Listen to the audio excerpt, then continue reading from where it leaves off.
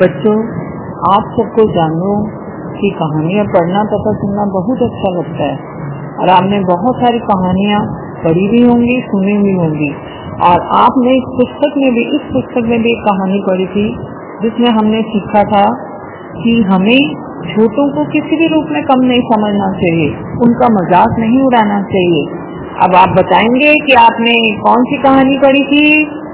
शाबाश! उस कहानी का नाम हाथी और चिड़िया था।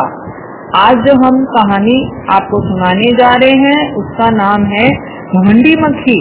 और उससे आप सीखेंगे कि हमें बड़ों का भी सम्मान करना चाहिए। जैसे छोटे बड़ों का करते हैं ऐसे बड़ों को छोटों का सम्मान करना चाहिए। छोटों को उनको कहना मानना चाहिए और अपने पर घमंड नहीं करना चाहिए। घमंडी का सिर सदा नीचा होता है। हाँ, तो कहानी इस प्रकार है। एक दिन की बात है, सुंदरवन में एक शेर रहता था। सुंदरवन बहुत सुंदर था। वहाँ चारों ओर हरे भरे पेड़ थे। शेर पेड़ के नीचे सो रहा था और अभी उसे नींद आई ही थी कि अचानक भिनभिनाने की आवाज से उसकी नींद खुल गई। उसने इधर देखा, उधर देखा, उसे आसपास कोई दिखाई ना दिया। वह फिर सोने की कोशिश करने लगा। उसे फिर से भिनभिनाने की आवाज सुनाई दी। वह गुस्से से इधर उधर देखने लगा। उसकी नजर मक्खी पर पड़ी। वह शेर के कानों के पास भिनभिना रही थी।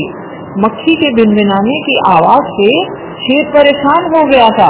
उसने मक्खी से कहा, जाओ जाओ यहाँ से, मुझे आराम करने दो।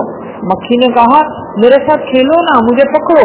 शेर बोला, मुझे तुम्हारे साथ नहीं खेलना है। मक्खी ने पूछा, क्यों? शेर बोला, यह मेरे आराम करने का समय है, अब तुम यहाँ से चली जाओ।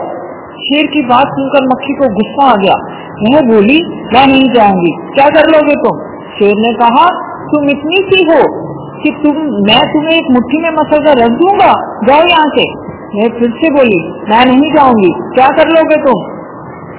यह कहकर मक्खी शेर के गाल पर बैठ गई। शेर ने मक्खी को मारने के लिए पंजा मारा। मक्खी झट से उड़ गई। शेर के गाल पर चोट लग गई। मक्खी शेर को परेशान करने लगी। कभी वह शेर के कान पर बैठती, कभी शेर की नाक पर बैठती। शेर मक्खी को उड़ाते उड़ाते थक गया और उसे मारने के चक्कर में शेर ने अपने आप को घायल भी कर लिया। शेर ने मक्खी से कहा, अब मैं बहुत थक गया हूँ, तुम जाओ। मक्खी को लगा कि शेर उससे हार गया है। वह इसी घमंड में आगे बढ़ गई। सामने से हाथी ज्यादा आ रहे थे। उन्होंने मक्खी से पूछा, क्या बात है, बहुत खुश नजर आ रही हो? मक्खी ने जवाब दिया, पता है मैं बहुत ताकतवर हूँ, मैंने शेर को हरा दिया है। मक्खी मन ही मन हंसा और उसने अपनी सूंड उठाई और मक्खी को नमस्कार किया। वह बोला, हाँ तुम सबसे ताकतवर हो। अब तो मक्खी का घमंड और बढ़ गया। वह रास्ते में मिलने वाले हर जीव जंतु को तंग करने लगी। सभी उससे बचकर जाने लगे। मक्खी जंगल में और आगे गई और अब उसे लोमड़ी मिली। मक्खी ने लोमड़ी से भी वही कहा, शेर और हाथी मुझसे डरते हैं, मैं बहुत ताकतवर हूँ। मक्खी की बात सुनकर लोमड़ी को हंसी आ गई। उसने सोचा कि मक्खी को सबक सिखाना चाहिए। लोमड़ी मक्खी से बोली, पता है वहाँ आगे एक मकड़ी रहती है, वह आपसे बिल्कुल भी नहीं डरती। वह कह रही थी कि मक्खी को तो मैं छुट्टी नहीं मार दूंगी। यह सुनकर मक्खी आग बबूला हो गई। वह बोली, ऐसा कहा मकड़ी ने, उसकी इतनी हिम्मत, मैं उसे पल भर में मसल कर रख दूंगी। लोमड़ी ने हाँ में सिर हिलाया। लोमड़ी ने आग देखा ना कहा, मकड़ी के जाले पर हमला कर दिया। लेकिन यह है क्या, मक्खी तो मकड़ी के जाल में फंस गई। उसने जाल से बाहर निकलने की बहुत कोशिश की। कोशिश करते करते वह बहुत थक गई। मक्खी को परेशान देखकर लोमड़ी मंद मंद मुस्कुराने लगी।